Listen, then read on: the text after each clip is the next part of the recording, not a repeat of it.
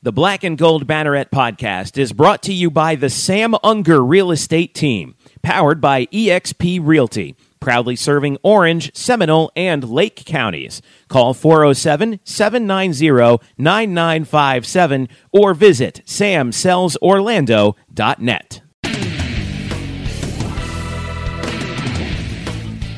What's up, Night fans? Happy Championship Week. Jeff Sharon with you here on the Black and Gold Banneret podcast. We got a full house with you for this show. We got Eric Lopez. We got Brian Murphy. We got all kinds of football talk for you on what is the busiest news week of the year so far in UCF athletics. We're all exhausted from this news week. It just won't end. We're recording this on Wednesday. Brian Murphy, set the record straight right now. Do you have a deal with Nightline right now? Come clean. I can neither confirm nor deny my allegiance. All right, this is me officially questioning your loyalty. Oh, get out of here. I'm going to throw you out of here. You can't throw me out of my own podcast. Is this because Nightline has better facilities in their studios there that Jeff's been to? What's it called? The Nightline studios there. Is that what this is about? It's about facilities. No, it's because his parents live next door to Andrew Fegley. Well, that's true. That's true. All right. Well, all right. In all seriousness, though, we're gonna get to football talk, like actual on-field football talk here in the show in a little while. We'll recap the unbelievable game that was between UCF and USF. In the season finale, War on I-4, just living up to all of its billing. We'll get to previewing the conference championship game against Memphis, the Knights and the Tigers hooking up for a second time this year at Spectrum Stadium. And we will get to and we'll also get to a bunch of other things. Volleyball season wraps up with another 20-win campaign. They got into the postseason. We'll kind of give you some of the details on that. And lots more. Don't forget, you can hit us up at blackandgoldbanneret.com. Follow us on Facebook as well, facebook.com/blackandgoldbanneret. Follow us on Twitter at UCF_Banneret. Follow me at Jeff_Sharon. Follow Eric at Eric Lopez Elo. Follow Brian at Spokes_Murphy. And you can subscribe to our podcast on Google Play, iTunes, SoundCloud, Stitcher, and TuneIn. All right, boys, let's get down to business. The rumor mill has just been churning at a feverish pace, such that I think the wheel is about to break off and go down the river. Scott Frost, it seems, is about to coach his final game at UCF. I say it seems because obviously nothing has been confirmed yet. There are reports all over the place that he really is torn. But obviously Florida. He over the weekend after the USF game, he called up Florida, said no, thank you. Nebraska, the other domino fell when Nebraska fired Mike Riley, which was pretty much expected. And in Frost's press conference on Monday, well, I'll leave this to you guys too, because unfortunately I couldn't make it because I was working, but you guys were there. It was very. My impression from watching it afterwards was it was very lawyerly, right?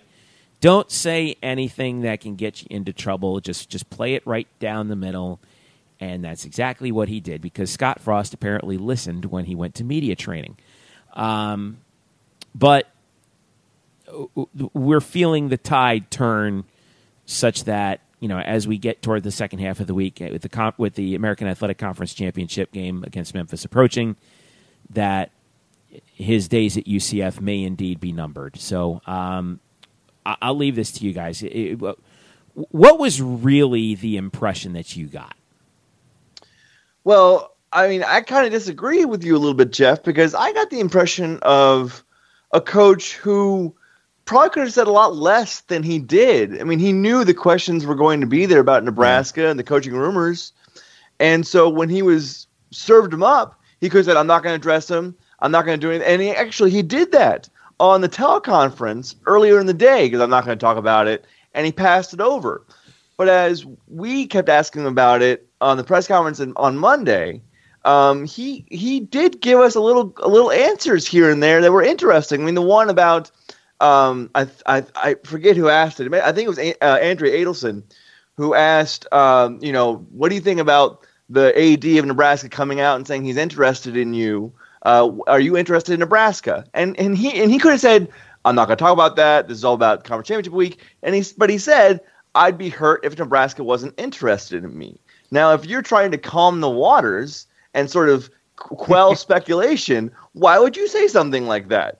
And there were a lot of those sorts of moments in the press conference where it's like, that's an interesting thing for him to say at this moment, when he could have just gone, like I said in my article about it, he could have just gone full Belichick. He could have gone full Belichick and said, we're on to Memphis, and just cut it off of the past. And he didn't. And I think that was somewhat telling. And I appreciate the honesty, because you don't see that much. Right. And I did come away feeling that this is truly a man conflicted, if not over the job he's going to choose. Let's say he already knows he's going to go to Nebraska. He is conflicted because it's really going to be difficult for him to leave these kids here in Orlando. Yeah, and we actually have that bite right here. Let's go ahead and take a listen to it. I'd be hurt if Nebraska wasn't interested in me. We're undefeated. I'm from there.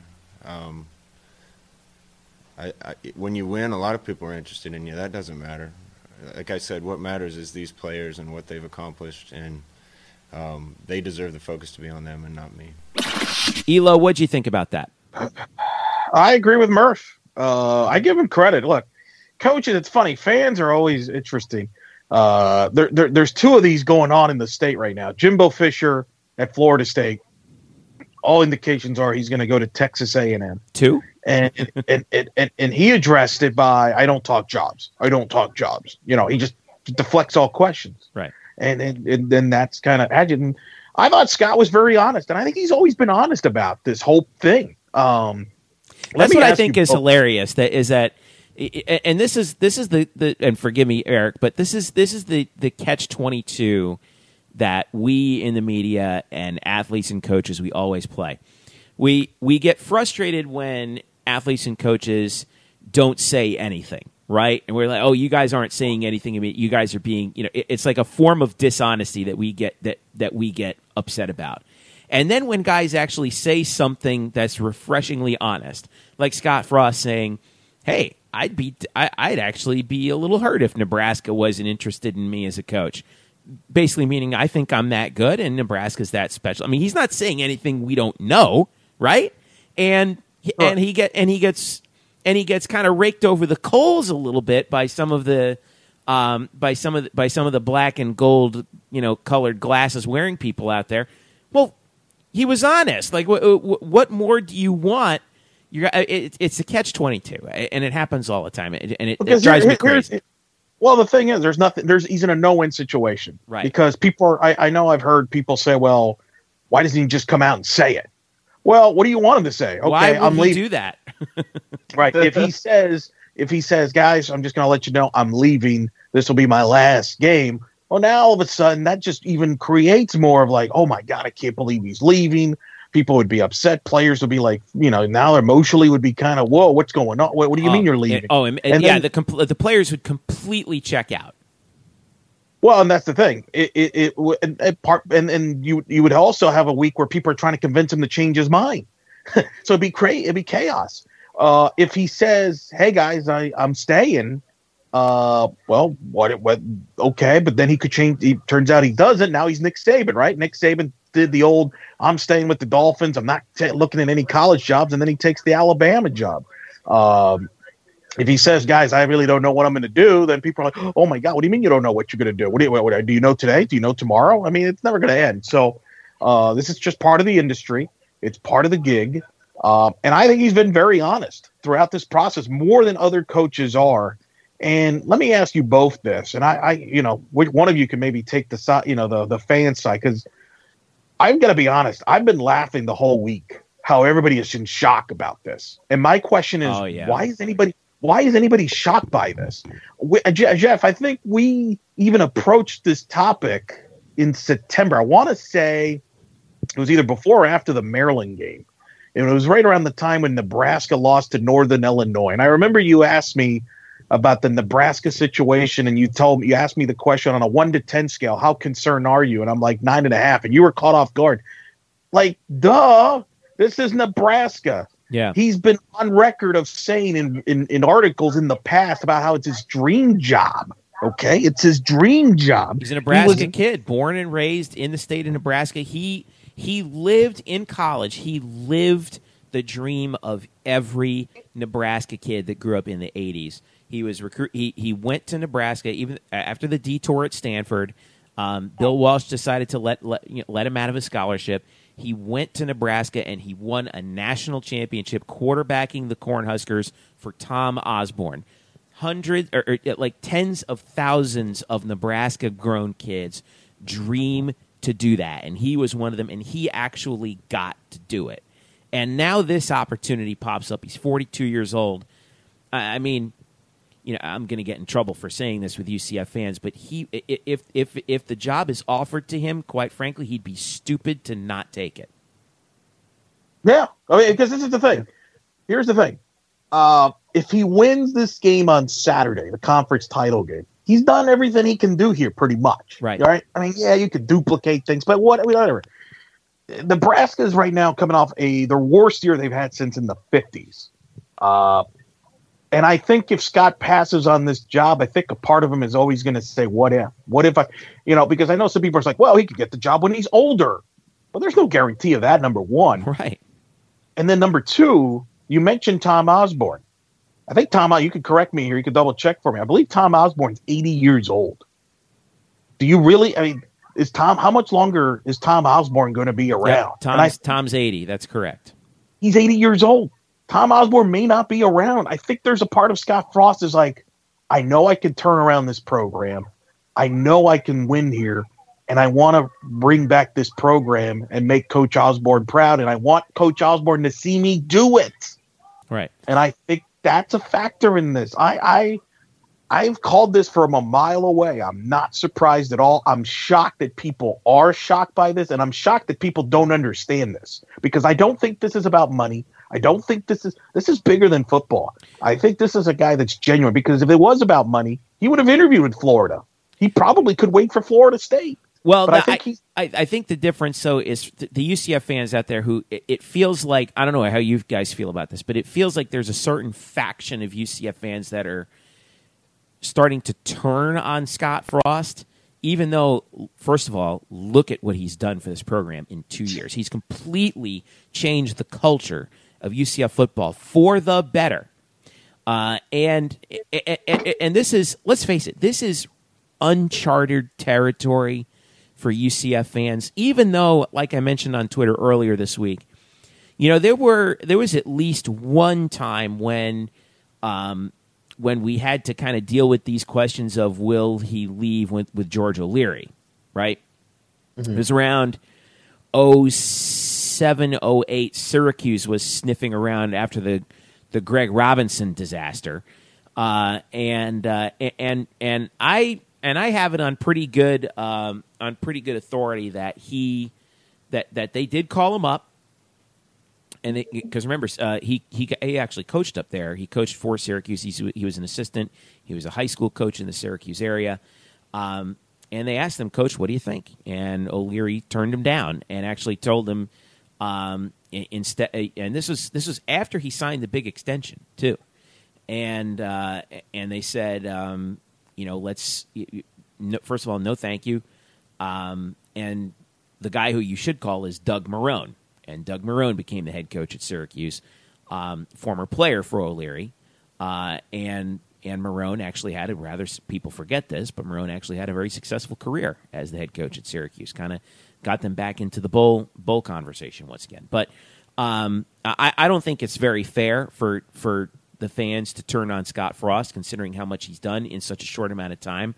I understand that it feels like it got so hot and heavy there so quickly, and now all of a sudden it feels like he's going to go, and it feels like, oh man, are we going back to square one? But the fact remains is we're not going back to square one. That the culture has been changed, and the culture is bigger than one guy, than one coach, or even a few coaches, depending on who if he leaves, whoever decides to go with him. I don't know. What do you think about it, Murph? I get it, but I don't get it. I'm going to hold off on saying the culture has been changed irrevocably and can never go back, because if that was true, 2013 wouldn't have become 2015 2 years later. And it happens a lot with a lot of programs. And I'll also say this, as I continue to be the bearer of bad news, it's not just Scott Frost who could and probably will leave. He's tied with his assistants. We know that apparently Troy Walters either is getting some interest or is interested in possibly a head coaching job at Rice. That's a rumor out there. Mm-hmm. But you could definitely see some of his assistant coaches leave with him or take other jobs for other positions. And then you also have to ask, which of these players maybe transfers out? Because, again, Mackenzie Milton wanted to be Marcus Mariota. And so when Frost goes to UCF, he goes to UCF because Frost mentored Mariota. Does that change Milton's mindset now that Frost leaves? Adrian Killen said he committed here because he knew this would be an Oregon-style offense, and that fits what he does. Otis Anderson said he grew up watching Stewart and LaMichael James, and guess who they are? They're running backs from Oregon. So they obviously have a very close connection with Scott Frost. A lot of these players do. We've talked about how young this team is, especially on the offensive side of the ball. So it's not only Frost who leaves that we have to watch, but also other coaches and players who might leave this program. So to say that it's going to be that this is a brand new era and it's just going to be so shiny and great. And from here on out, I can't say that because you just don't know in college football. Here's my counter to that. Oh, go ahead, Eric. I'm sorry. I was going to counter that in a second. Yeah, the player stuff. Wait, let's see who. I mean, if Frost leaves, I mean, we're acting like it's done. But I mean, let's just say still an if at the moment that we're recording this. A journalistic standpoint, all right. Because listen, I mean, if Tennessee job search has taught us anything's possible. So, that's true. Anything could change in a blink of an eye.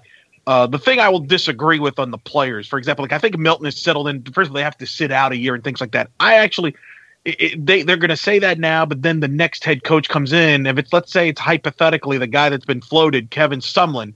If the player's like, "Ooh, Kevin Sumlin, that's pretty good. I could be Johnny Manziel," which, by the way, Milton has been compared to when he came here. So players are always going to adapt if they like the coach that's coming in and things like that. I think there are players on the roster that might leave and go where Scott Frost is, but they're not necessarily a full-time player now. And I'm not going to mention names, but I mean, there's certain kids that would make a lot of sense if they went there to get playing time. But regardless of that, we don't know if that will happen based on, who the next head coach is and who the staff will be and things like that.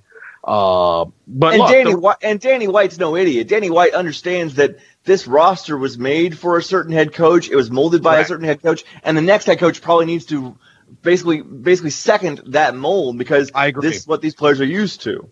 Exactly. So I'm not as concerned about the player stuff because of that, what you just said there. I think the players will be fine. But obviously, yes, the coaching staffs, there's going to be guys that are going to go with Scott Frost in Nebraska and things like that. Look, this is a part of it, though, guys. This is not a surprise. This is what happens when you have success. I don't care. I mean, why did, it happened to USF with Willie Taggart. He left to go to Oregon. Boy, Chris Peterson finally left to go to Washington. It's happened to Houston 3 times in the last 15 years. This is the landscape of the sport, and I got bad news for you. More than likely, the next UCF coach that comes in, and if he's successful, he won't be staying long. That's what this job is right now. Like it or not, you're not going to get a guy, in my opinion, that's going to stay 5-10 years. I could make the argument that it's hard for a guy to stay 5 to 10 years in a major program the way things are today. I mean, look what's unfolding at Florida State with Jimbo Fisher. Heck, when Urban Meyer, who's had an incredible run at Ohio State, people were like, is the program in decline after they got blown out by Iowa? Nick Saban, God forbid, lost a game to Auburn this past weekend, and I'm watching Paul Feinbaum, and Bama fans are ripping him because he's been playing Jalen Hurts, and why doesn't he play a real quarterback? So it's hard, man. I think the days of having a coach for 10 to 20 years at a place are very, very, very, I think, are the exception to the rule now. I think, to me, if you can get a coach for 4, 5, 6 years and 8 years and get a good run, you're ahead of the game. To go back to a previous point that I was going to make, I'll tell you why I do think the culture has been changed, and it has to do with a guy that you mentioned, Danny White. He signed a contract amendment. His contract is for 5 years, but it's automatically for 1 year annually on the anniversary date of his hire. But that lengthened commitment from Danny White was a big boost to the entire athletic program. In fact, I could even argue that it's a bigger deal for UCF athletics than whatever may happen with Scott Frost. And like we said, Danny White is not a stupid person. He has seen what this system has done. You know, the sort of the Oregon-style spread offense, which is just exciting and fun and makes headlines and puts together a really amazing product on the field and gets recruits in the door. And then also the defense as well, which, you know, flies around and creates turnovers even though they give up a ton of yards. But this is the kind of fun. This is the kind of football program that he wanted to put together. So whether it's Scott Frost running the ship, or if it's somebody else, if it is like, for example, you say Eric Kevin Sumlin, or if let's say Frost leaves and Troy Walters gets a shot as a head coach here, I don't think that's changing. We're not going back to the 3 yards in a cloud of dust, you know, pro set stuff that O'Leary used to do. That is in the past. This is the new brand of UCF football, and I think that that's here to stay. It might get tweaked a little bit from coach to coach over the years, but this style, this brand of football is not going anywhere. But that doesn't guarantee that things will stay the same. I mean, yeah, you might bring somebody in and it doesn't work out. So there's no guarantees. And hell, there's no guarantees if Scott Frost stays that the success would continue. I mean, that's why I laughed at, I'm laughing that people are, oh, well, Scott Frost, say people were wondering if Scott Frost would even work after last year. People were like outraged that they lost to Arkansas State in the bowl game. People were kind of a little hurt after. It was because we lost the last 3, even though we should have lost the last 3. Right. So you just never know, right? You just never know. I think you're right, though. I think Danny White has proven since he's been here, like just about every hire he's made has made a lot of sense, right? I think we all could agree on that.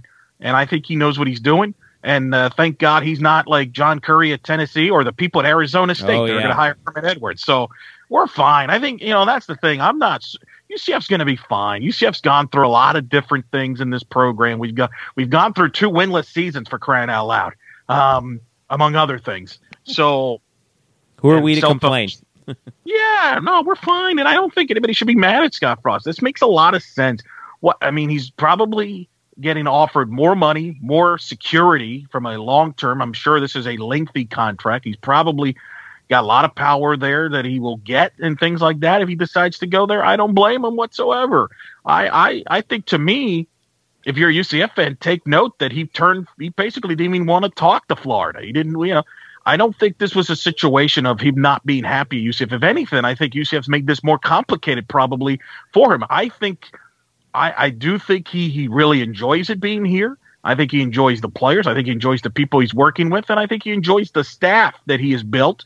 And I think this is tough because he knows, if he leaves, it's not like he's going to be able to bring every staff member. In a way, they're going to break up a little bit. So it's an emotional time. It's a difficult decision for him. And I don't blame him whatsoever. I think he's been upfront.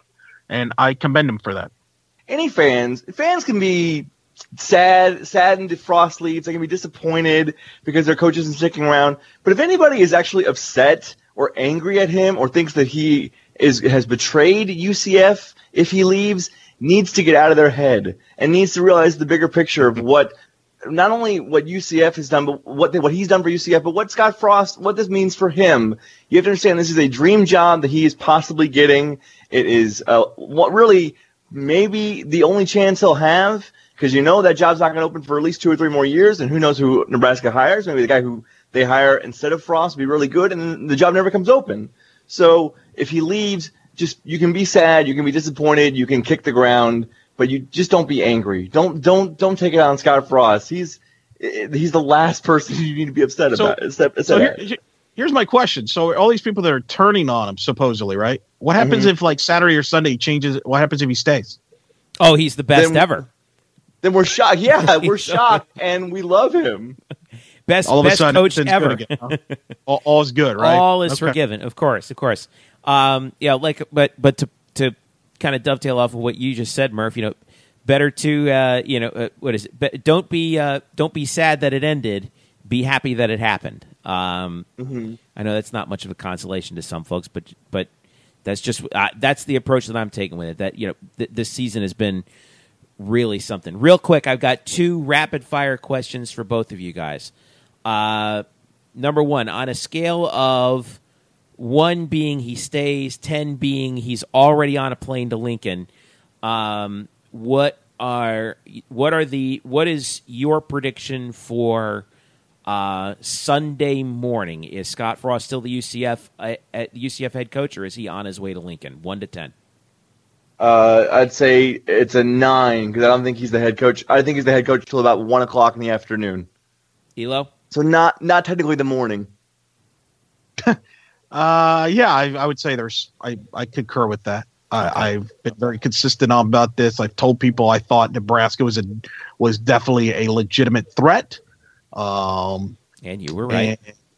And I expect a lot of people to say you're right, because a lot of people were scoffing at me. Oh, you're not going to go there. That's not that good of a job, and this, which I disagree with. Again, I'm a believer that a coach can make a job really good. Like I remember about a decade ago when Mike Shula was getting fired from Alabama, people were saying it's a bad job because of the shadow of Bear Bryant. I think Nick Saban's proven that shadow is okay. You can work around that. Yeah. So I think Scott Frost was destined for that job. I think he feels he was destined for that job. So I've always felt that way. Look, if he turns out he stays at UCF, hey, weirder things have happened, right? So I don't really I don't blame him, but I would say, I think we're going to know something one way or the other by Sunday afternoon, Sunday evening. That's one hell of a rapid fire answer there, Elo. Well, it's a complicated deal, man. A complicated deal. I mean, it's a complicated deal because I think he's very sincere. I think this is not an easy time for him. I don't think this is like, all right, I'm out of here, guys. See ya. I think there's some genuine. Let me ask you both this. I think, in a weird way, if UCF were to win the conference title game, it makes it easier because if you lose that game, now it's like, oh, I didn't really finish this.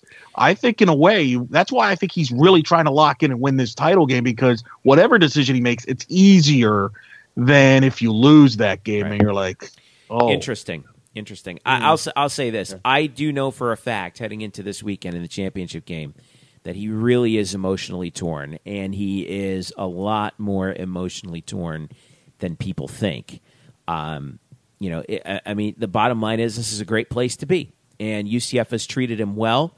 And I think back to the soundbite that he had after the USF game about how this place is unbelievable, this team is unbelievable, the fans are unbelievable, the atmosphere is unbelievable, everything is unbelievable. And I thought to myself, well, we could read that one of 2 ways. Number one, he's just on an emotional high from the amazing game that we just had, and is speaking glowingly in terms about what this university is.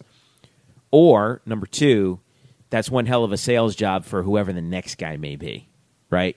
This place is unbelievable, and you would be stupid not to come here because look at what we were able to do. So, my last rapid fire question for you. This one's going to get fun. Let us assume Scott Frost is leaving.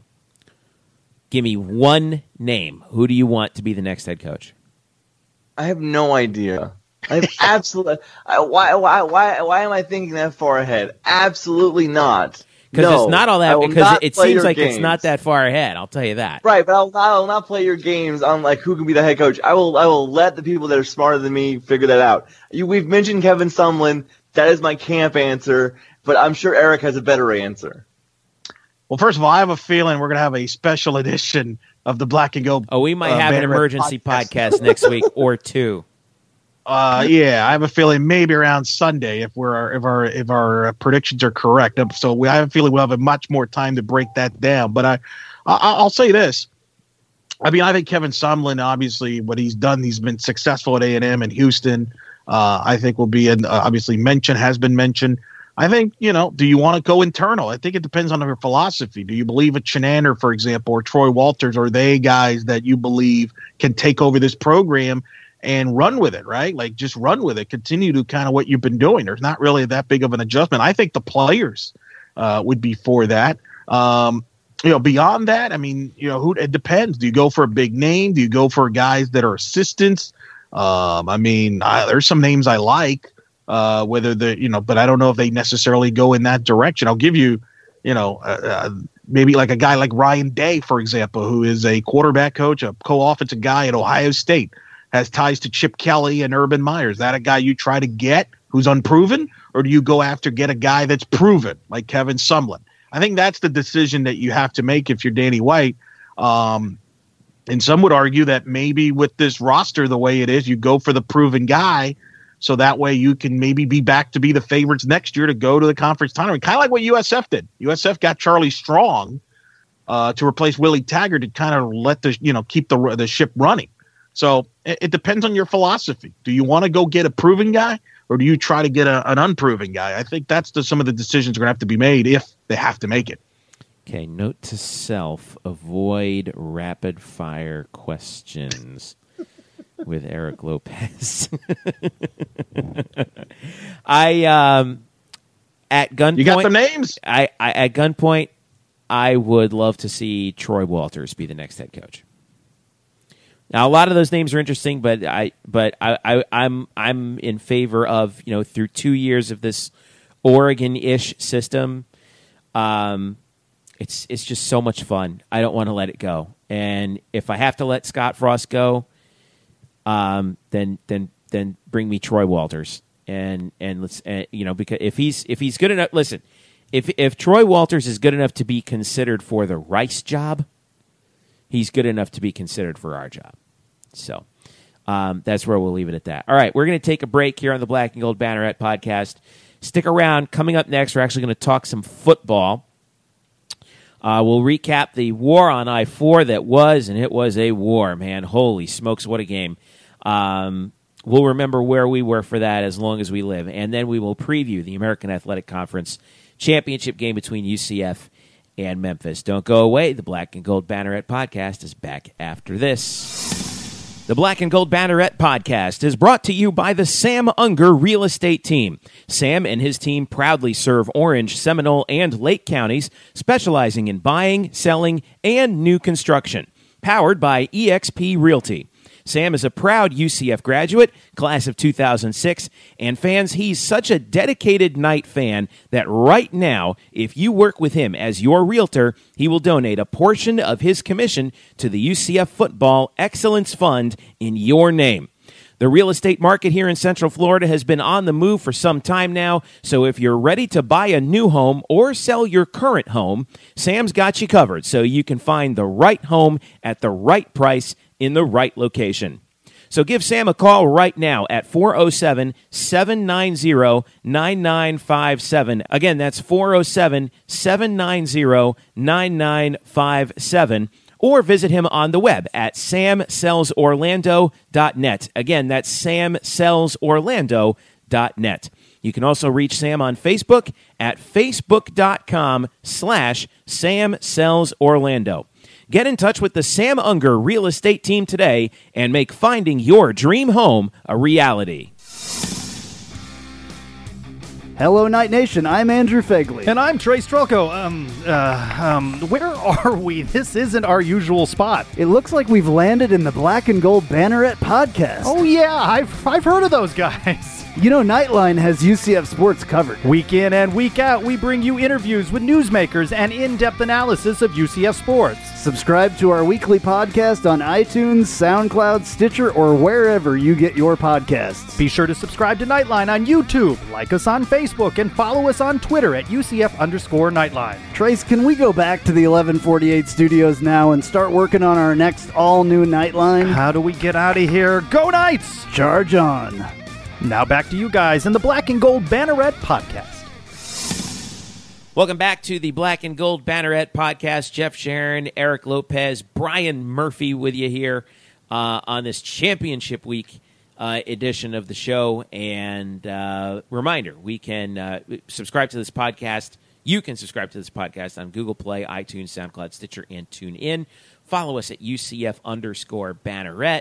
And as well as on Facebook, facebook.com/Black and Gold Banneret. And, of course, at blackandgoldbanneret.com, where we have all kinds of fun stuff up there for you, including our live blog of what was, I think, let's just say it, this was the greatest football game in the history of UCF football, the entire program. This war on I-4 between UCF and USF, it just, I know it's almost a week over, but a week past us now, but it just bears us mentioning, just putting a bow on this thing, and reliving what was a truly memorable Black Friday afternoon and evening in Orlando. 49-42 the final. Of course, you guys know the drill. UCF goes to 11-0, 8-0 in the conference. We jumped out in front 21-7 after one. USF then outscores UCF 27-7 in the middle two quarters before the Knights rip off another 3 touchdowns in the fourth. Both teams combined for 3 touchdowns in a 53-second span late in the fourth, capped off by Mike Hughes' 95-yard kickoff return. Monstrous television ratings for this game. This felt like it was one of those games where as the evening went on, it was Black Friday. Everyone got back from shopping, sat down with some leftovers from Thanksgiving Day, and turned on the game. It was like, wow, this game is pretty wild. And then people started calling one another and texting one another saying, hey, you got to turn on this crazy UCF-USF game to see what's going on. There was some massive reach from this game. Celebrities were tweeting about it. I mean, my God, Dale Earnhardt Jr. was saying this. Every game should be like this. Some of the individual highlights, Quentin Flowers accounted for, did I even read this right? 605 yards of total offense by himself, and USF still loses the game. He threw for 503, 4 touchdowns and an interception. Mackenzie Milton at times seemed pedestrian by his standards, still went 29 of 44 for 373, 4 scores and a pick. Adrian Killens was the leading rusher for UCF with 82 net yards. Flowers ran for 102. He was the leading rusher. But Dredrick Nelson with 2 touchdown catches, including a big one late. Tyree McCants had 201 yards receiving in the first half, but finished with 227. The Knights defense clamped down on him. And for UCF defensively, Shaquem Griffin showed up big, had 9 total tackles, a half of a sack, and also had I think he had the game-winning fumble recovery. No, excuse me, that wasn't him. It was Shaquan Burkett who had the fumble recovery in the final minute that sealed the deal. But guys, I'm putting it out there for you. Greatest game in UCF history. Tell me why. Tell me what else you got? What are you coming in with? I agree. Just because I guess the thing that pops to mind is, well, they did win that Fiesta Bowl, but the Fiesta Bowl opponent was Baylor. It wasn't your in-state arch rival.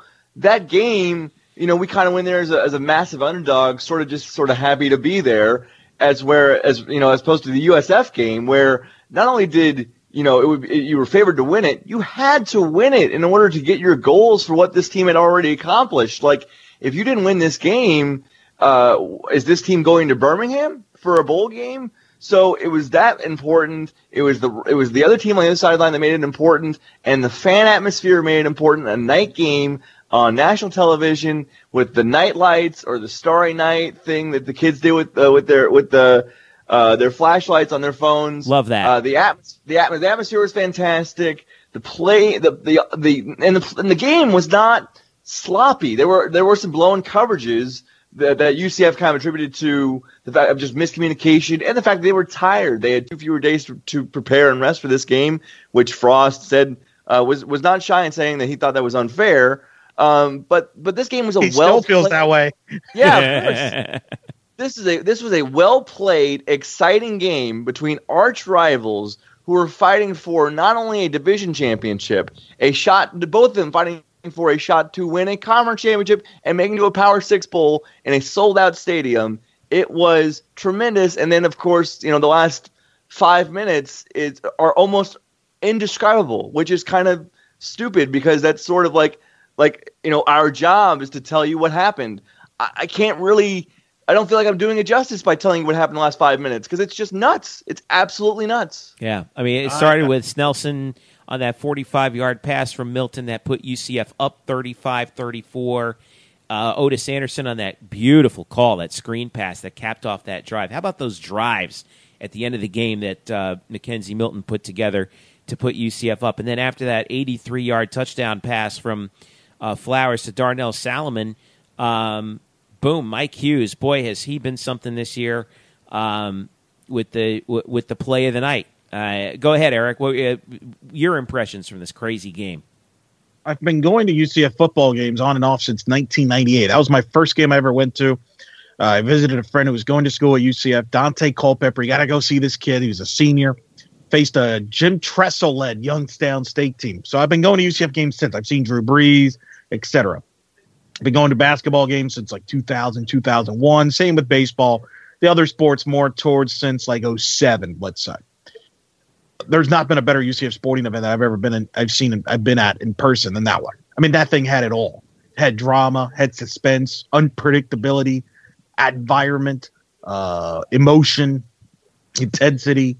It's a game, and it's a great game when, for example, I watched it today, and I still have fun. It was still exciting to watch. And I think this is one of those games you can go back and watch anytime you want for the rest of your life. You'll be like, wow, I remember that game. Yeah. It was remarkable.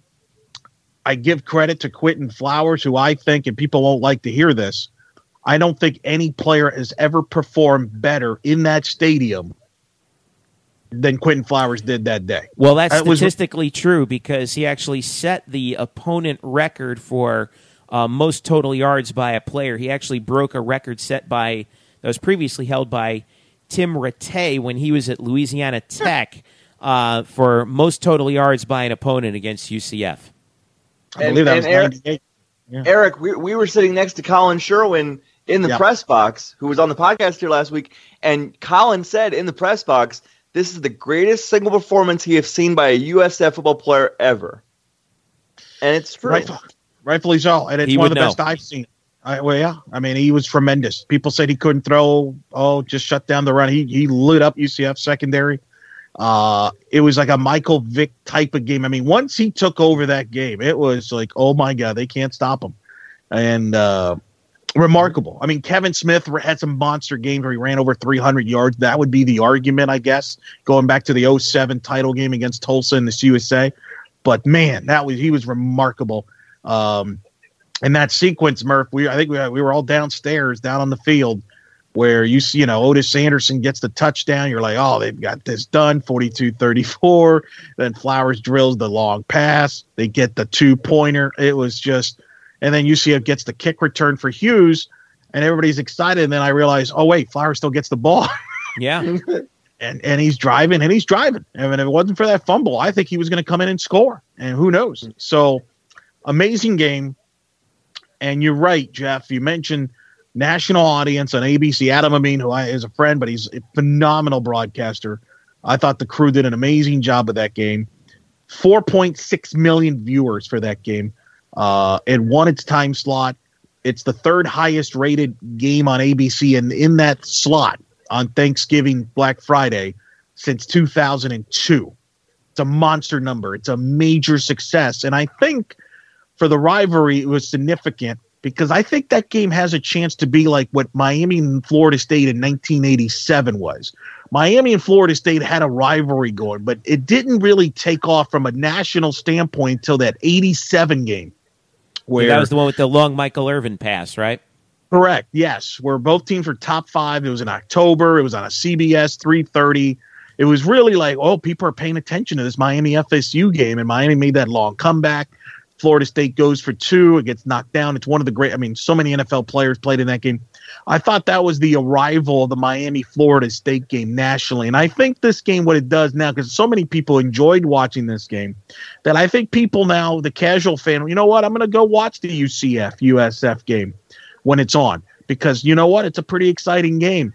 You know, I've been a proponent of moving this game away from Black Friday, but I think I'm going to tell you that those television numbers are going to keep it on Black Friday because it was a major success. I just updated it on my blog. All right, I'll give the audience some perspective. It's the 3rd most watched UCF game nationally all time. The Fiesta Bowl is number 1 at 11.3 million viewers watched the Fiesta Bowl. The Liberty Bowl against Georgia, Jeff. Did you cover that, or where were you for that? I was not there for that. Unfortunately, I was back in Orlando for that. That's right. That did 4.7 million when UCF beat Georgia. That was New Year's evening. New Year's Eve evening. Yep. That one did a 4.7 million on ESPN. This game did 4.6 million, which is more than the Mississippi State UCF Liberty Bowl in 07 that did 3.9 million. Wow, so this was the most watched non-UCF bowl game ever. Correct. As of this moment, yes, it is, and I think it will be. Yeah, it surpassed the South Carolina UCF game from a national standpoint. UCF South Carolina did 3.2 million in 2013. Now, locally, the game did an 11.1. It is just still shy of the South Carolina game, which did an 11.5 rating. That's talking about Central Florida only. But the Orlando number was still the number 1 rated market for that game. The it should be noted that market, by the way, that's Orlando, Daytona Beach, and Melbourne, which I think it's ranked in the That's in the correct. Now that's in the teens, which you rank up all the TV markets in the United States. I forget exactly where it is. I'll get that for you in a second. But that's a lot of people in a big market. It's big. It's probably around 240,000. It's hard to determine because, as Jeff, you've talked about this before on the podcast. Less people now probably have cable or have TVs. A lot more people watch games on stream. So while you're like, wait a minute, how can there be more people that watch the South Carolina game have a higher rating? Well, there were probably more people that had TV options than they did, Black Friday this Friday. The Fiesta Bowl, by the way, still the most watched UCF game locally. That did a 17.4 when they beat Baylor, and that's going to be a hard number to top because if you remember, that was prime time on New Year's Day night on ESPN. So I know some people have asked me, do you think that if UCF were to get to the Peach Bowl, would that break the record, that rating? And I will say no, because the Peach Bowl is going to be a 12:30 p.m. kickoff compared to a prime time start kickoff time, and it more. Let's be honest. I mean, more people are at home. Might depend on the opponent, though. Do you think? Sure. No, that's fair. I mean, that's fair. Like if they're playing Alabama, for example, that obviously could change. That's must-tune TV. Whereas if they're playing, I don't know, or if they're playing a Georgia team that just lost in an SEC title game or an Auburn team that just lost in an SEC title game, maybe people may not tune in frequent numbers, and people may just go to bars. But it's going to do a big number. Let's not kid. But significant number, significant success, huge for both programs, huge for the conference. It was a major success. They were put on a big spot, and they won that spot. They beat the Missouri-Arkansas game comfortably in viewership. They crushed Nebraska and Iowa. They were the most watched. Them and the Miami-Pittsburgh game were the 2 most watched games that day. And both of those games were, I believe, the top 5 most watched games of the weekend. Obviously, Auburn, Alabama, and Ohio State, Michigan blew everybody away, but that's a success. That's a success for everybody, and I think it bodes well for the future of that rivalry. That I think more people will tune in, and I do think now that game will definitely stay on Black Friday because it's a good TV slot. And if it doesn't, it probably means they'll get a really good TV slot, prime time or something like that down the road. Couple notes that I wanted to pass along. The other number that I think that was really important for this game was 47,129. That was the attendance of the game. It was the third highest attendance number in the history of Spectrum Stadium, fifth highest in school history, and it was the largest number of people ever to see a UCF victory in a stadium. All those other games, UCF lost. Well, let's think about that. What I'm trying to think. What do they have the list? Yes. Right. The number one, it was the conference championship game against Tulsa in 2005. Loss. I was there in the Citrus Bowl. Bowl. At the Citrus Bowl. Yeah. Number two was the Fill the Bowl game against Virginia Tech in, was it 2000 or 2000? Yep. It was there 2000. It was 2000. Okay. It was Michael Vick. Vick was hurt that game, I think, too. He didn't play. He did not play because he got hurt the week before at Miami. They lost to Miami in a big showdown, and I remember people were like, "Oh, no, Michael Vick." Of course, then Lee Suggs ran it all over us. Right. But I was there. I still have a T-shirt of that game, actually. But yeah, I was there. Number three, 2009 against Miami. Was there? Yeah, night game. I was there Miami for that one too. I was actually working that day. That was it. Kind of snuck up on everybody about how big the crowd was. A lot of Miami folks in the building. That's the largest crowd in the history of Spectrum Stadium. Number four, South Carolina. Yeah, we were there for that.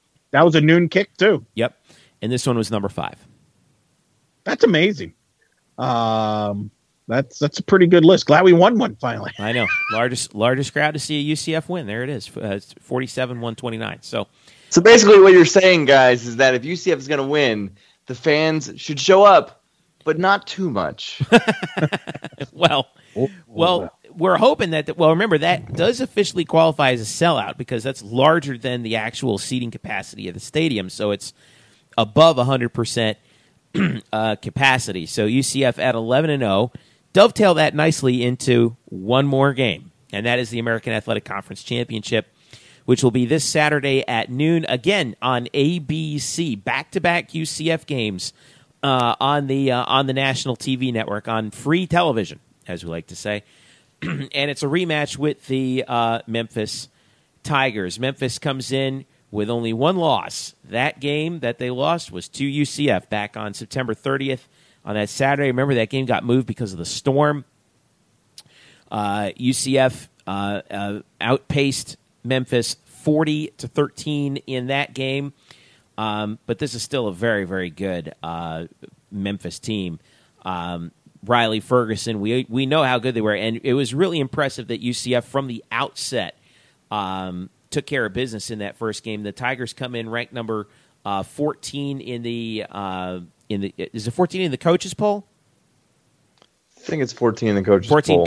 14 coaches, 16 Associated Press. UCF comes in 11 coaches, 12 AP.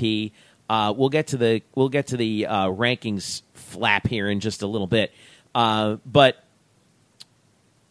interesting that UCF is a 7-point favorite in this game, and down from 7.5.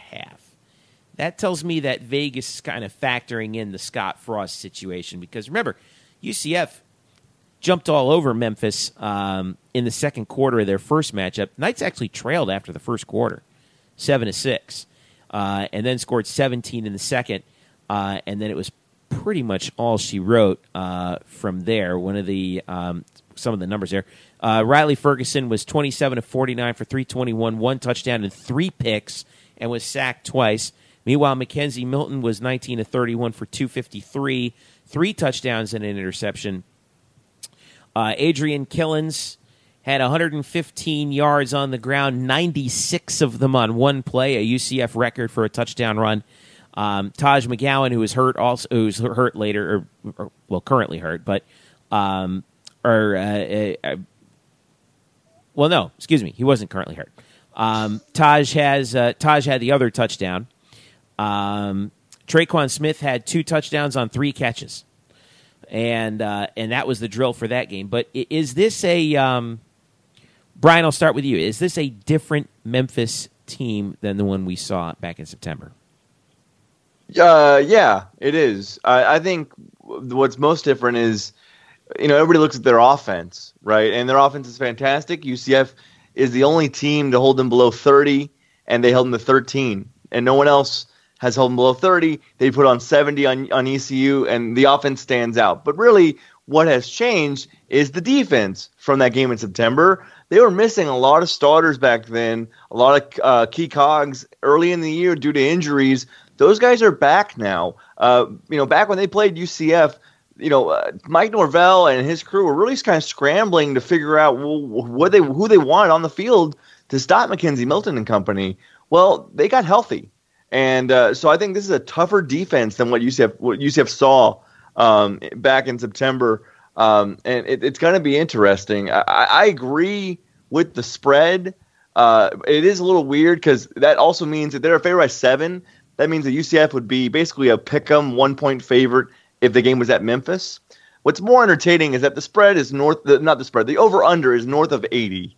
It's 82 right now. It was 85 and a half, and now it's 82. So it's going to be fun. 49-42 last week may have just been the appetizer. Elo? Yeah, I agree with that. Yeah, I would agree with that. I will say this, too, because some people have asked me about this. I don't think the distractions will play any role in this game on Saturday because both teams are going through it. Mike Norvell is a name that has been thrown out there for Arkansas, right, among other jobs. I mean, I'm surprised he hasn't been thrown into the Tennessee debacle yet. Maybe he will at some point after the game.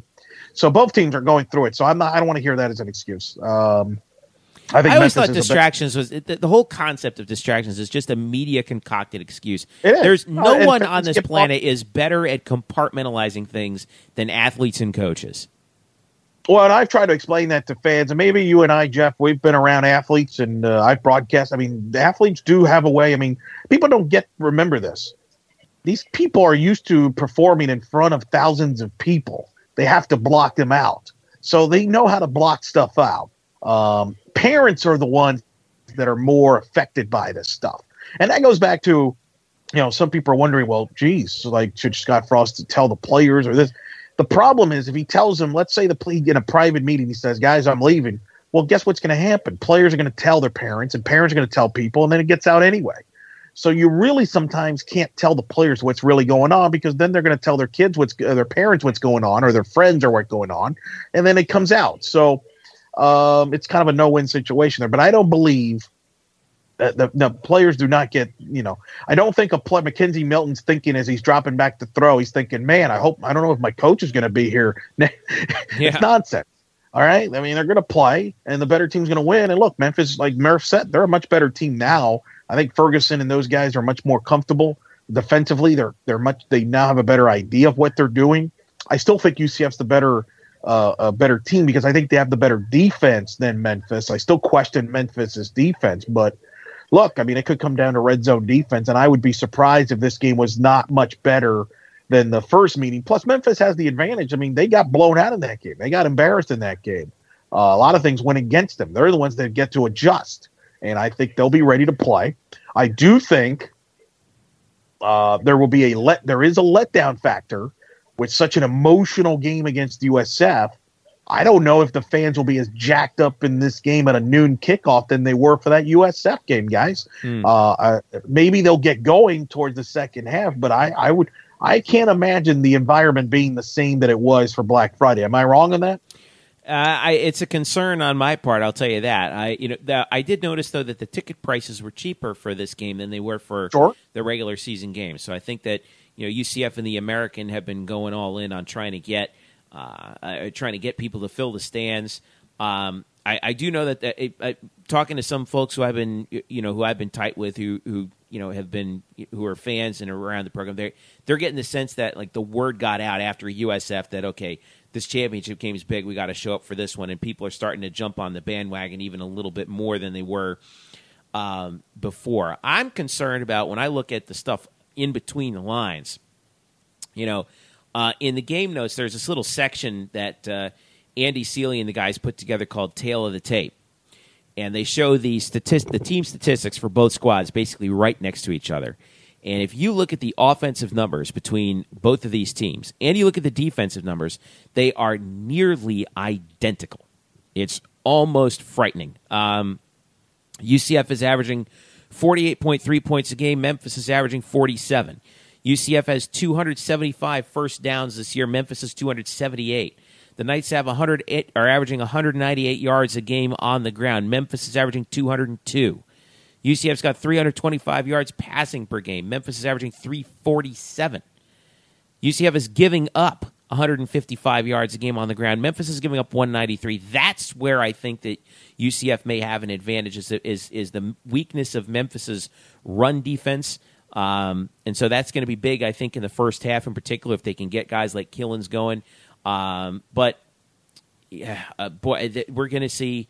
It's just going to be a long day if you're on defense for either of these squads. Basically, is this what we're going to see? Is it just going to be a track meet? Everyone scores on every possession, and whatever, and whoever has the ball last is going to win this, Brian? Well, I hope not, because that is kind of boring in a sense. That like what? There's got to be it is like. You don't want to see a touchdown on every drive. You don't want to see a touchdown on every drive. I'm sorry, you don't. You'd like to see I'm sorry, some semblance of possibly maybe a little bit of perhaps some defense. That's what I would like to see. And so what you're saying is, Murph, you don't want this to turn into a Big 12 game. I don't want this to be I do not want this to be Oklahoma State, Oklahoma. I do not. But I mean, the Big 12 will be watching this one. Who knows, right? They might be. I think one thing to watch if you just want to watch matchups, Memphis has got a fantastic receiver in Anthony Miller that most people outside of Memphis probably don't know about. If you follow American Conference football, you do know about Anthony Miller. Oh yeah. But if you don't, he's fantastic. He's already broken Isaac Bruce's record for receiving yards in Memphis history. So when he played UCF back in September, UCF held him to 3 catches on 37 yards. Since that game, he's played 7 games. He's averaging 131 yards a game and has scored 11 times. I want to see either Mike Hughes or Neville Clark on Anthony Miller. I just want to see how that goes. I want to see those matchups. I really like Neville Clark. He came back from the suspension at the middle of the year, and I think he's got the makings of a true shutdown corner. And I don't know what else you can say about Mike Hughes, the guy who has been not only a first-team cornerback for UCF with the conference awards today, he's a first-team defensive player, but also a second-team special teams player. It's amazing what he can do for a guy who just joined the team in August. So I just want to see those two guys on Anthony Miller and see what they can do to confuse Riley Ferguson. I think that matchup's going to really be just entertaining to watch. Yeah. By the way, we should pass along big time congrats to UCF. This is unprecedented in the history of the program. An American Athletic Conference record 16 all-conference honorees. Mackenzie Milton was the Offensive Player of the Year, named this year in the conference. Scott Frost was named Coach of the Year, obviously. Shocker. Yeah, stunner right there, right? I'm counting up here. First team all-conference, you have 4, 5, 6, 7, 8, 9 UCF Knights. First team all-conference. Aaron Evans, Jordan Johnson on the offensive line, Jordan Akins at tight end, Milton at quarterback, Adrian Killins at running back, Jemias Pittman is defensive lineman, Shaquem Griffin, senior linebacker, Mike Hughes, like you mentioned, Brian, and Kyle Gibson is the defensive backs. And then you had another 7 more on the second team. And that second team includes Mike Hughes again. Yeah, and this is mind-blowing. Traquan Smith is a second-team all-conference performer. Yeah, I know. As a wide receiver. But there are some crazy good receivers in this conference. We can understand that. Yeah, but still, I thought he would have been a shoo-in first teamer. Wyatt Miller, offensive lineman. Tristan Hill on the D line. Chaquan Burkett, the linebacker, and both of the kicking specialists, Matthew Wright and Mac Loudermilk, made second team. Mike Hughes, like you mentioned, the second team returner. He got named to the team twice, which almost seems like it should be illegal. That just tells you what kind of a team UCF's got. All these accolades coming in. Let me ask you guys this as we finish up the preview of this game. If UCF loses this game, is the season a failure? No. Because I'm getting some vibe from people, out there saying, man, if we lose this game, I don't know what's going to. And there are some people I think are getting a little overconfident because Memphis got blown out by us in the first game. Do not sleep on this team. This is a good Memphis Tiger football team. If it wasn't for us, they'd be the talk of the group of 5. Yeah. If it wasn't for Mackenzie Milton, Riley Ferguson would be the offensive player of the year. That's true. Mike Hughes is second team kick returner. You know who the first teamer is? It's Tony Pollard from Memphis. Yeah. This team is loaded with really good explosive star talent. It's always going to be a fun game. People who say that if UCF loses this game, the season is, if they use the word failure, they're out of their gourd. They're completely lost with reality. Yeah, I agree with that. I think you got to a championship game that, quite frankly, nobody thought they could get to before the year. If they would have lost the USF game, then yeah, I think that would have stung because of who you lost to and the opponent and everything. But you beat USF. You prevented them from getting to the championship game. You prevented them from getting their biggest win in program history, getting to the biggest bowl game in their program history. This season, you've got some good wins. If you lose this game, it's a good year. It's still a very good year. Obviously, maybe not the ending you were hoping for, but it's still a very good year considering where we thought this team was in August when some people were wondering if they would even be bowl eligible. Yeah, that's true. I tell you what, though, to have this game on your home field, you guys know me. I'm constantly worried. Oh, what a shot! Oh, yeah, excuse my God. Oh, Jesus. Yeah, you got this game on your home field. They had national television. You got the New Year's Six bowl game just sitting there waiting for the taking. And, this is a Memphis team that's going to come in pretty pissed about the last time they played us. Well, let me ask you this. Hold on. Murph. Okay. Murph, before this year, Murph, what was the last UCF football season that you were at? The last one I was at full time was 2008. Oh boy, I'm sorry about that. I spent a lot of time. I spent a lot of time in California, guys. I watched from afar. That was the 4-8 year, right? If I'm not mistaken? Yeah, that was 4-8 Michael Greco. For some reason, I thought you ended on a high note, but I guess not. I went to the Fiesta Bowl because it was an easy drive from Los Angeles to Glendale. True, but here's what I'm saying: since Brian Murphy has returned to covering UCF football, UCF has not lost a game. There you go. Right? That's all I'm saying. Take note, Coach Frost. And that's why we're not. That's right, and we're not going. I'm not buying Lars Anderson's report that you're going to be named Nightline's new correspondent at 4:00 on Saturday during the game. I don't believe that for a second because you know better than Nightline is 2-9 against us in fantasy leagues this year. And I don't think you want to join that debacle. I don't think it merits much further mentioning than that. But no, I look. I will say it's a big game. A couple quick notes. The American Championship game on ABC. Steve Levy, Brian Greasy, and Todd McShay calling the game. Okay. The last 2 years, the game's been on ABC. It's averaged 2 million viewers. Last year's game did 2 million viewers. The year before, when it was Houston and Temple, did 2.4 million. It will go up against the Big 12 title game, Oklahoma and TCU. So don't expect the numbers to be as big compared to the USF game because with stiffer competition. But so keep that in mind as you watch that game completely. So I still think UCF wins. I think they win it. I think it's a closer game, obviously, but I think they win it. And I think all parties will, I hope, will be happy. And I think regardless of what happens after that, I think people should give Scott Frost an ovation and a thank you as if he does decide to leave. 20 years ago, boys, UCF played at Nebraska. UCF led by Scott Frost, put a scare into Nebraska, led at the half, fell short. The Nebraska fans gave the program a standing ovation as they were walking up. I've had people that were at the game tell me that story. I think it's only fair that we return the favor. I hope that's the case. I think that would mean a win because obviously a loss makes things a little bit more awkward. But if it happens, and who knows, maybe if he wins, he changes his mind or doesn't change his mind and says, yeah, I'm just coming back. So, hey.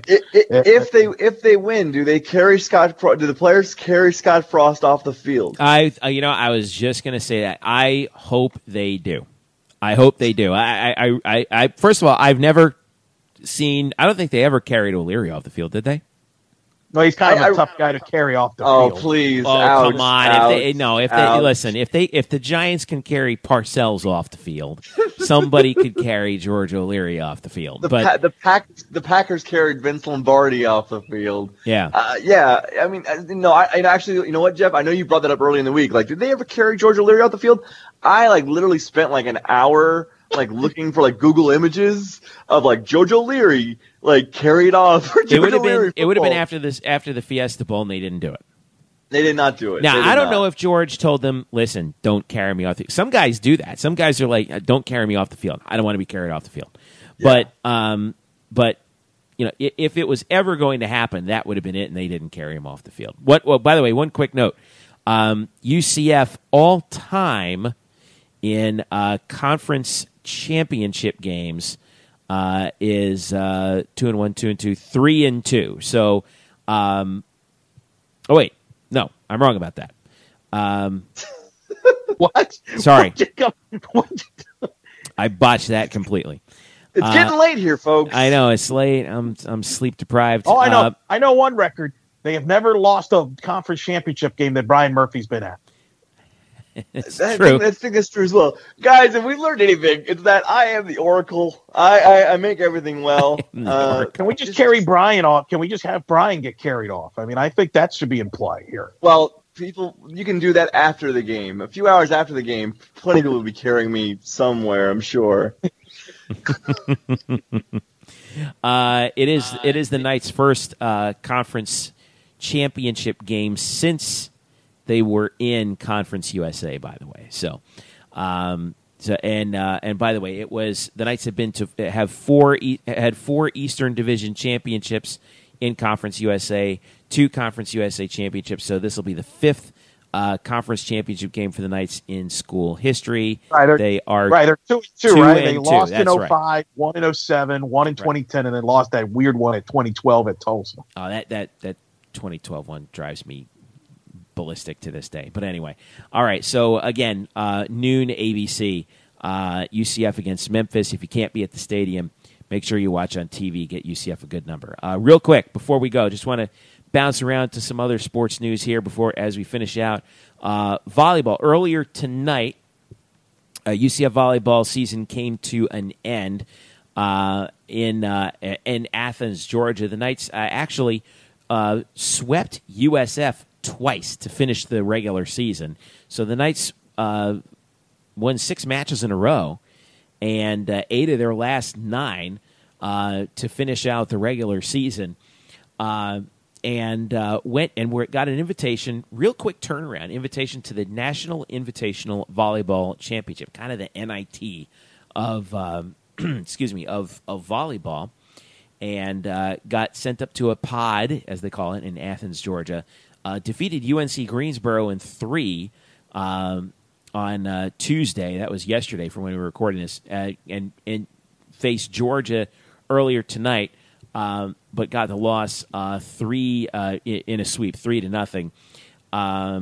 In her final match as a UCF Knight, Kia Bright had 8 kills, and Taylor Rickey, by the way, also in her final match for UCF, 6 blocks. Miranda Watkins had 12 assists and an ace in her final match at UCF. So we'll wish those players well as they finished up on Senior Day last Wednesday. But congratulations to them on a job well done. And another 20-win season for Todd Dagenais. He this team finishes 20-14 on the year. And let me see if I can pull up their total schedule. Yeah, 20-14 on the year and 12-8 in conference, in a very tough conference. Once again, it's only getting tougher with the addition of Wichita State. And real quick, I wanted to hit hoops.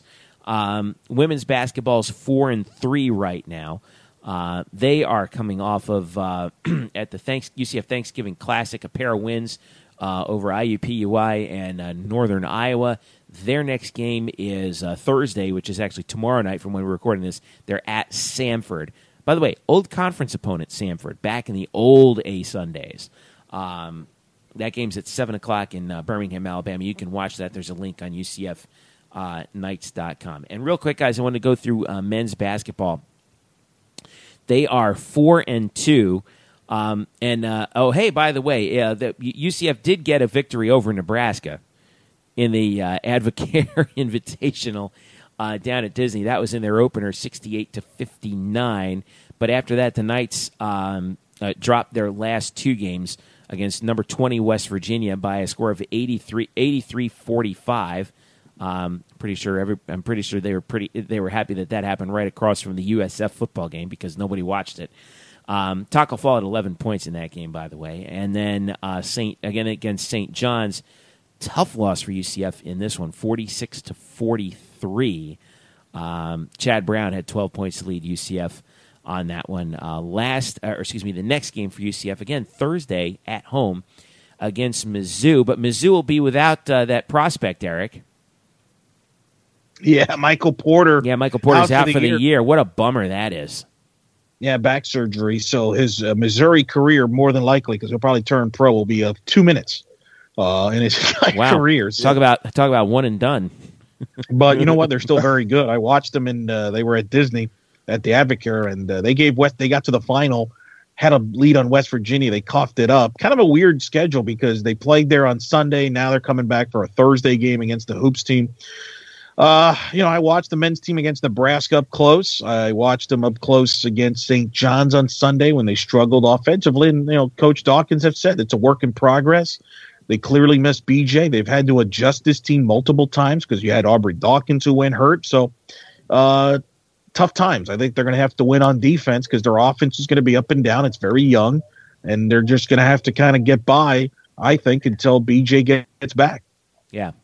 And at least we found something in Cesar De Jesus. I think he's been playing very well for UCF, by the way, coming on through. He was 6 of 10 from the field for 15 points in that game. So at least he's carrying some of the load, right, Brian? Yeah, and like Eric said, he's kind of one of the only guys right now who's doing anything positive shooting. I mean, when you shoot 8% from three over 2 games, that's not optimal.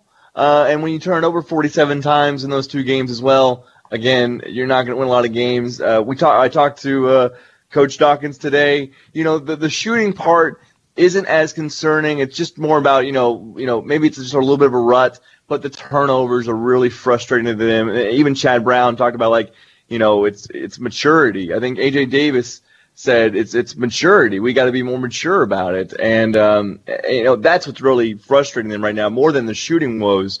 So we'll see that tomorrow night. I will be there. The game's at 9:00 on ESPN2. Yeah. And if you had looked at this like a few weeks ago, it'd been like, you know what? Not an awful game. You got an NIT Final Four team with BJ Taylor and Taco Fall going against Michael Porter Jr., the number 1 pick in the upcoming draft in the NBA. And wow, does that thing look different now? There's no Michael Porter Jr., there's no BJ Taylor, there's no Aubrey Dawkins. Taco Fall sort of working his way back into the rotation. So I don't know what we're going to see tomorrow.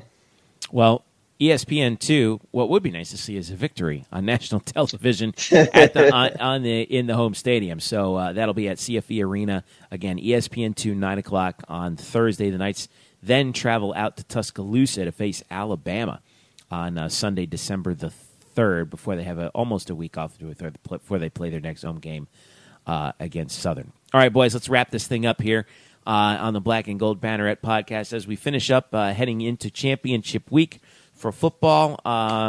Brian, we'll start with you. What do you have on tap for us this week? So I just published a story today about how UCF's college football playoff ranking doesn't matter. It's kind of parroting what Eric was saying. What do you mean it doesn't matter? Aren't we being disrespected by moving up only one spot? And look, I owe it all to Eric Lopez, who bust that door wide open 3 weeks ago here, and I fully agree with it then. And as the banter and the vitriol has picked up with each Tuesday night, I need people to understand it doesn't matter. It really doesn't. Okay, so that's on the site right now. You can read it. It's a great read. I think what I wrote is great. Anyway, I also. For the record, we do too, Brian. You should know that. Thanks.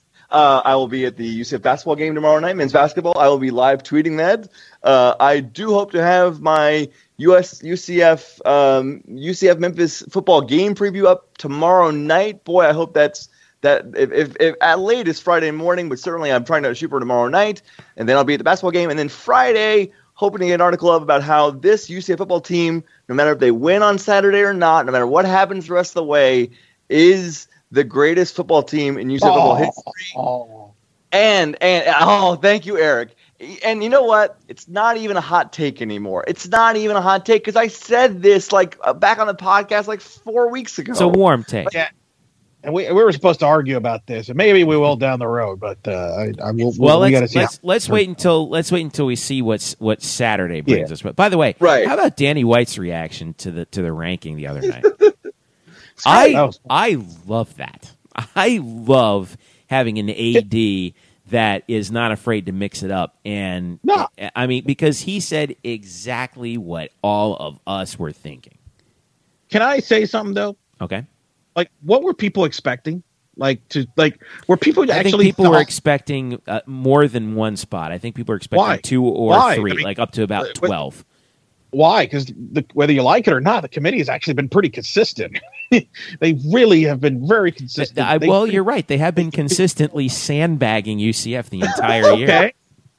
That's fair. But again, let me make this clear. We're acting like this is a shocking development in college football, whereas this has been going on forever. I even tweeted this yesterday. All right. Let me bring you this. You remember 1999? Okay. Tulane, 12-0. Sean King, Tommy Bowden. 98 Tulane team. 1999 Marshall team that went 13-0. Yep. 2004 Utah, Alex Smith, Urban and Meyer, 12-0. How many different Boise State teams went undefeated? 2006, 2009 to be specific. Both went, one of them 06, 13-0, 14-0 in 09, and then Utah in 08, 13-0. TCU in 2010, 13-0. You know what all they have in common with UCF? None of them sniffed a national championship game or even a playoff if they would have had it back then. No, but I think the difference was that those teams were all ranked in the top 10 when they went into the bowl season. UCF can't even get that far. That's, I think, what people are upset about. They're going to get into the top 10 if they win out. They're going to get into the top 10. But I think the whole point is that we should be in the top 10 now. I think that's what everyone's point is. Who cares? Does that matter? So you feel better if you're 4 spots ahead? Yeah. Yeah. Okay. Yeah. Right. I think that's so. what we're especially when you got 9-3 Stanford 2 spots ahead of you, who moved up 9 spots. Which I predicted would happen because they got into the Pac-12 championship game. This is historically what the committee has done since they've had the playoff. They rank very high, if they can, the teams that are in the Power 5 conference championship games. This is nothing new. It's going to continue next year, the year after that, until the system completely changes. You want to change it? Fine. Don't watch the bowl games. Don't watch any of those games. Protest it. Don't come as sheep. That's what I would suggest. So, based off of that, Eric Lopez, what do you have on tap this week? Well, I'm going to be at a College Cup. I'm going to the College Cup for the women's soccer. Final Four is here. Former UCF coach. I don't know how often we're going to be saying that in the next week or two. Will be Amanda Crumwell. Will be in attendance. Obviously, her UCLA Bruins made it to the College Cup. So I'm excited for her. She'll be there with UCLA. They play in the semis on Friday. Obviously, I'll be at the championship game on Saturday. I will not be joining you two guys in the blog because you're working the game. I'm working the game. Jeff, you helped out. I guess you were the agent, the Jimmy Sexton, if you will. I'll take my 10%, please. Thank you. You pulled me away from the blog because I will be working spotting for the IMG, the national radio rights holder for the championship game.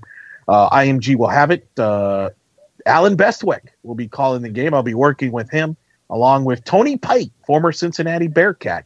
That's the Tony Pike. Okay, like that. That'll be the national radio broadcast. So that's where the IMG has the broadcast rights to that. So I will be a part of that on the radio side. So I will not be joining you two gentlemen in the blog.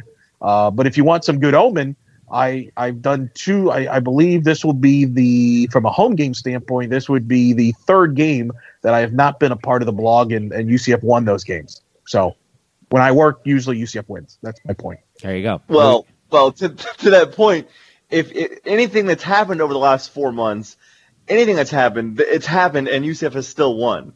So anything. And so really, like, I put a new picture on the wall, and UCF won that week. Oh, it must have something to do with that picture. Whatever works, man. Just do it one more Yeah. time, right? Just Yeah. do it. Whatever's working there. Yep. So, I know Murph, you'll be there. Jeff, we're working behind the scenes to sneak you in there. Maybe you get a pop-in visit, kind of like that surprise, shocking visit in WWE when you least expect the guy to return, like when Chris Jericho. Do you comes have back my every- music ready to go? No. It's, Murph, you got it right. Oh, yeah. Yeah, well, no, because I was doing this last week. I put, I think I attributed HBK's music to Tom Brady. So, Jeff, do you have somebody that in mind that maybe, I don't know, like a Diesel, anything from Generation X, maybe? Oh, Yeah. gosh. Come on. What was that song? What was that song? Out of Control. Who did that song back in the days? Or Could be- Can you really, by the way, address your pathetic New York Giants before we go and the man. disgrace that they've become? Benching Eli Manning in what I think is bad news from a UCF standpoint is bad news if you're a Blake Bortles fan, because I think Eli clearly this is the end of Eli Manning with the Giants, and he's going to be a free agent. If you saw Tom Coughlin's reaction, Tom Coughlin's a big Eli guy for obvious reasons. So this is not good news for Blake Bortles. But go ahead, address him, Jeff. Okay, well, You- real quick before You're before I address that, Brian, I believe the song you're looking for. I was thinking of Hoobastank's "Out of Control," but actually the proper music is Pearl Jam's "Not for You." So go listen to that. "Not for You" by Pearl Jam. Fantastic. The regarding the Eli thing, I blame John Mara. I blame the ownership. He was the one who made this call. The call doesn't get made without his say so. Geno Smith. Geno Smith, yeah, unbelievable. Really, as though we need to find out as though we need to find things out about Geno Smith that we don't already know. What, you didn't see the 30 games of tape that he had beforehand? Are you kidding me on that? And if you're going to put Davis Webb in there, I mean, okay, fine, but Eli got me 2 Super Bowls. He's the greatest quarterback in New York Giants history. Mark that down. That's a fact. Now, when you put together the all-time Giants team, Eli Manning's the quarterback. Everyone else is a distant second, including Phil Simms and Y.A. Tittle, the late Y.A. Tittle. So Sammy Baugh. did Sammy Baugh play with the Giants? No, he was a Redskin. Sammy Baugh was. Oh, they play the Giants. No. I don't know. Did he play with the Giants? No, he didn't play with the Giants. I know Jeff Hostetler did. Hostetler did, but he's Won a somewhere Super Bowl. way down the line. Yeah, won a Super Bowl, but So did he here's play? my No. question. Sammy did not play with the Giants. He was a Redskin his entire career. Oh, my God. I apologize, America. I'm That's a all right. Giants fan. That's all right. Nobody. I'm embarrassed. You might be thinking of Charlie Connerly, who was an excellent No, quarterback. no, in the no. day. I absolutely was not thinking of Charlie Connolly, but thank you for trying to save me there. Listen, So here's here's my the life question. raft. I'm trying to help you out on this one. Go ahead, Eric. My question to both of you is Blake Bortles going to be out of a job a year from now because Eli Manning's going to be in Jacksonville? Because I think that's a strong See, possibility. There's right? your I mean, there's no UCF way- tie-in, right? Yeah. Yeah. Um, And if you're There's- Brandon Marshall, is Brandon Marshall a curse? Like no. everywhere Brandon he Marshall goes, is not he a falls stop. apart. It's not. It's this. None of this happened because of Brandon Marshall. Stop it. What does he do now? What does he do now? Does he Stop he's not it. going back to the Giants? He's not going to. What does he do now? Listen, Brandon has done such good work off the field that he could walk away from the game right now and be perfectly fine. He's done such good advocacy work for mental health. He'll have a much longer career doing that than he will as a pro football player, and probably a more successful career doing that than being a pro football player. And he's been a pretty successful pro football player. Okay, so I think Brandon's fine. The Eli thing to Jacksonville in place of Blake, that's interesting to me. That's really interesting. I mean, I would hate to see Blake lose his opportunity, considering that the Jacksonville's been pretty good this year, and he's managed to not get in the way of that.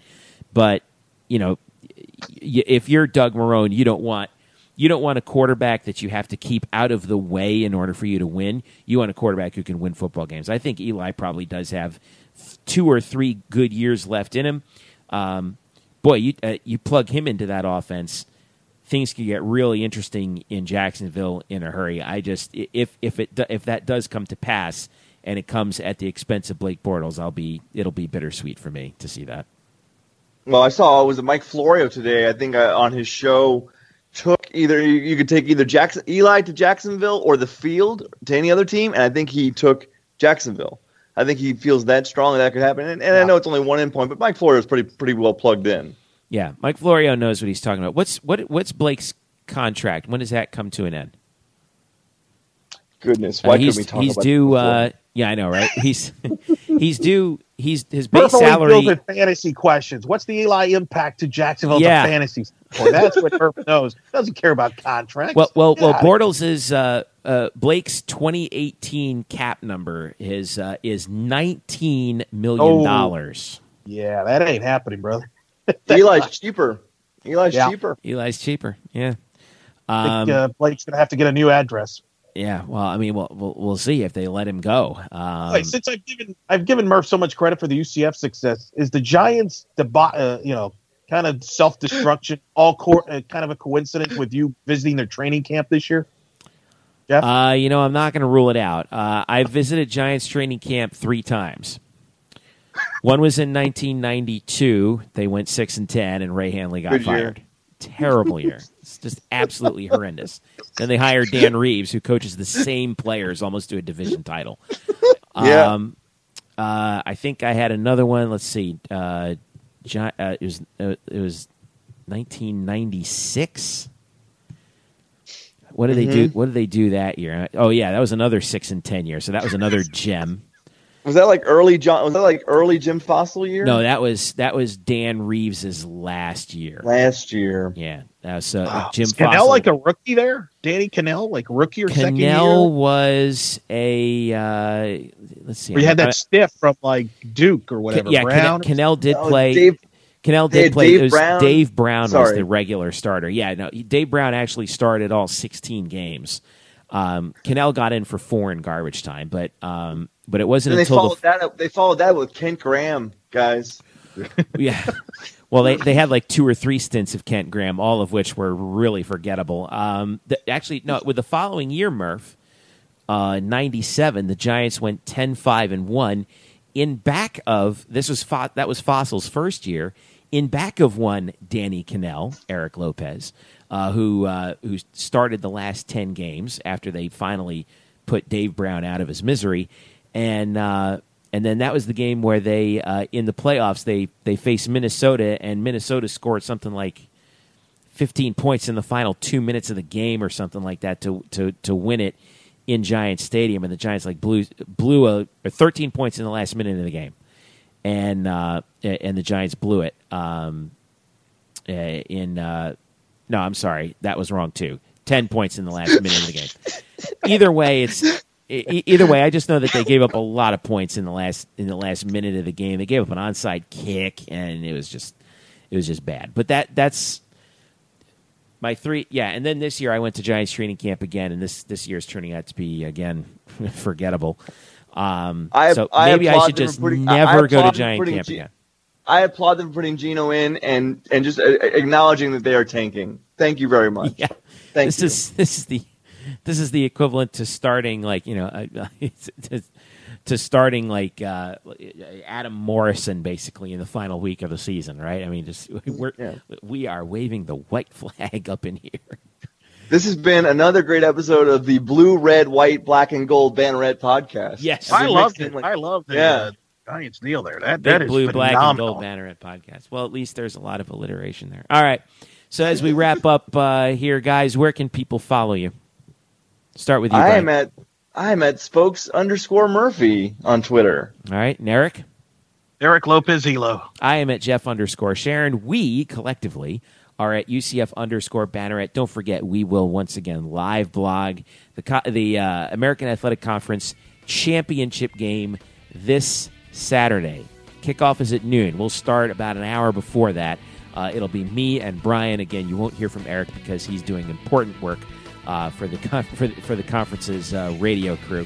But I'm sure we'll hear from him afterwards. Don't forget, you can follow us on Facebook at facebook.com/blackandgoldbanneret, and of course at blackandgoldbanneret.com. where you can sign up for email updates, as well as our podcast, which you have just listened to. You can subscribe to us on Google Play, iTunes, SoundCloud, Stitcher, and TuneIn. For Eric Lopez and Brian Murphy, I'm Jeff Sharon. Thank you so much for listening. Happy Championship Week. We'll see you on the live blog on Saturday. This has been the Black and Gold Banneret Podcast.